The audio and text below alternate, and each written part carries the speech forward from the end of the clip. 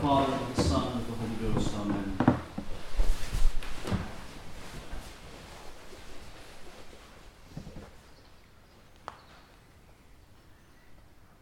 If one looks closely at the liturgy for the Paschal Octave, namely the scriptures that the Church appoints, the Gospels, the epistles from Saints Peter and Paul, the Acts of the Apostles, and even the Apocalypse, which happens later in Paschal Tide in the office. And then, of course, the Old Testament, the Law, the Prophets, the Psalms. Especially from the Psalms, one gets the impression of the choices that the Church makes, of the texts, that the resurrection effected a kind of cosmic shock, a universal jolt that was totally unexpected. You know, the earth trembled and quaked when God finally arose to judgment. How many times does the psalmist say, "Arise, O God, wake up, why are you sleeping?" Finally, God wakes up unexpectedly in a way that nobody was looking for. The rabbinical sources show us, and this is part of the problem with Jewish-Christian relations, the Jews who are not Christians will point out that this is not the messianic hope of Israel. They were not looking for a man who would die on the cross and who would rise again. This is not part of the messianic hope of Israel. It just isn't there.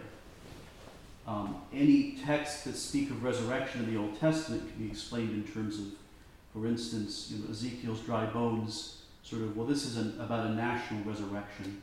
This is a symbol of national resurrection. So, what you're selling us is not what we were looking for. You're saying this is our Messiah. Christ is the one who's unexpected. God comes unexpectedly. God comes in a way that nobody, even the angels, could have understood.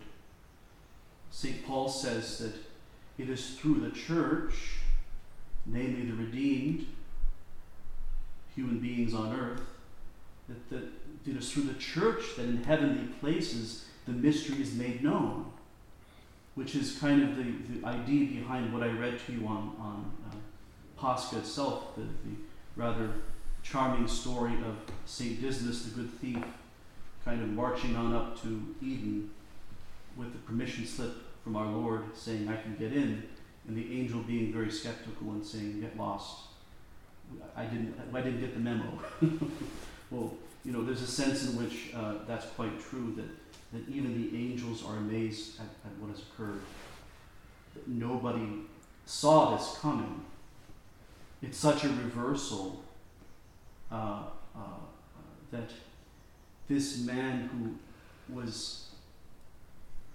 who died such a shameful death, cursed is he who hangs on a tree, who became sin, is now the Lord of the universe, is now the Lord of glory. Nobody could have seen this. And so this is God's way of saying, this is all me. This was my plan. Nobody could have foreseen it. Nobody could have guessed it. This is all grace. This is all from me. So Christ is the first fruits of them that slept, the firstborn of the dead. Meaning, he is the fruit that comes to maturity, ripeness, before the rest. He comes early, unexpectedly. And this is important for us because Christ, as the head of a new, recreated humanity, is the model, is the new Adam, is the one in whom we are recreated in the image and likeness of God. And so we too become Christ crucified, Christ risen, Christ ascended, Christ seated at the right hand of the Father. We become that. And so with the resurrection of Christ, this unexpected event that shocks all of the cosmos into a kind of amazement, this is the quantum leap, if you want to speak in terms of sort of evolutionary theory. This is like the quantum leap. This is the where a new humanity begins to emerge. This is the event, totally unexpected, that changes everything. The eruption into our world of God in a way that he was never present before. The liturgy speaks, interestingly enough, of these things as if they have already happened, of the end as if it's already happened. So, for instance, in the Paschal homily of St. John Chrysostom, he says, Christ is risen and not one remains in the tombs. Well, is that true? In the sense in which we see things sort of chronologically, no, it's not true. I mean, we know people who are dead in their sins and who are part of this perishing world. So what does he mean there's not one left in the tomb? What he means is that this is the destiny of every human being from now on. Resurrection. But that this resurrection has to be made real in the life of each person, which is why we have in today's gospel the Great Commission, so-called. Christ gathers the apostles to himself on a mountain, which is a symbol of the temple. He's the high priest and the temple, standing on the mountain. They adore him, even though some still doubt, but they get on their knees, on their hands and knees, their face to the ground, and adore him. And he says, go out. All power is given to me in heaven and on earth. In heaven and on earth has been given to me, meaning it was not his before, or it was, of course, in the mind of God, his by right. But through the death and resurrection, he had to go through that in order for this to be bestowed on him by his Father in a way that is real for humanity, in a way that a man now bears all power in heaven and on earth. Okay? This must be actualized in the life of each individual. So it's true that humanity has been raised from the tombs, but each and every one of us must become a part of that new humanity. And that means struggle. That means making alive and real what happened in baptism. St. Peter speaks of that in the epistle today. Baptism is what has saved us, but the baptismal life must be reactivated daily, hourly, minute by minute. So the mysteries of Christ, the death and resurrection of Christ, this quantum leap, whereby we are able to be recreated in the likeness of the first fruits, the one who came unexpectedly, but who came first so that we might follow him. These mysteries must be fulfilled in each and every one of us. And I'll close with a very beautiful text from St. Bernard of Clairvaux. One of his most beautiful texts, I would say.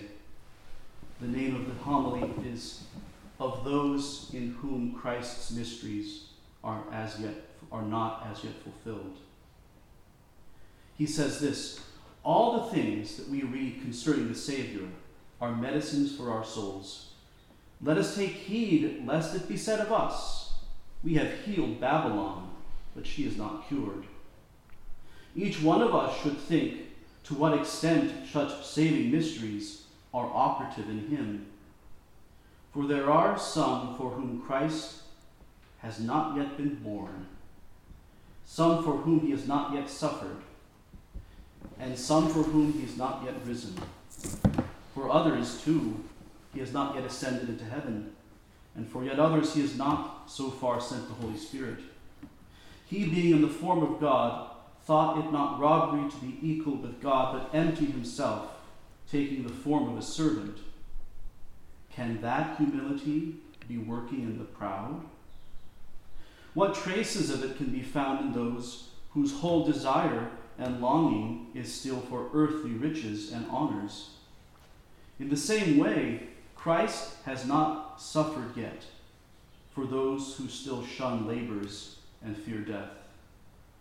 And he has not yet risen for such as are being put to death all the day by anguished toil and the pangs of penitence, without having as yet received spiritual consolation. Had those days not yet been shortened, who would have endured it? For others, Christ has risen, but is not yet ascended. His sweet and loving presence is with them on earth.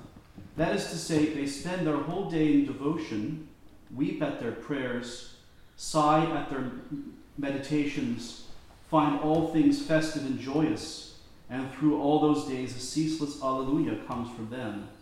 But they need to have this milk taken away from them, so that they may learn to feed on solid food. It is expedient for them that Christ go away, and that this temporary sweetness of devotion be removed. But when can they accept this?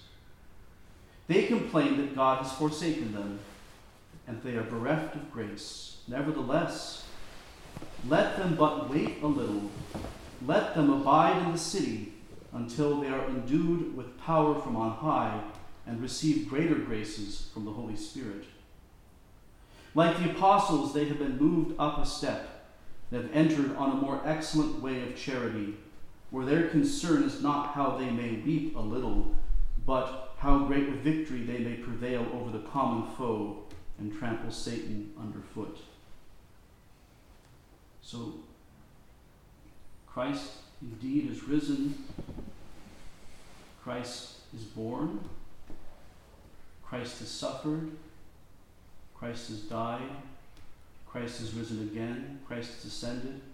Christ has sent the Holy Spirit. But each of us are in different mysteries. For some of us, Christ is not yet even born. For some of us, Christ has not yet suffered. For some, not yet risen. For some, yet not ascended. For some, ascended, but not yet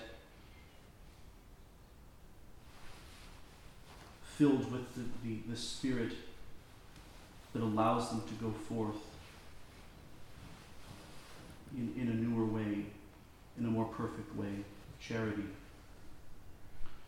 So, this is a beautiful text, and I think we need to keep this in mind, that Christ the first fruits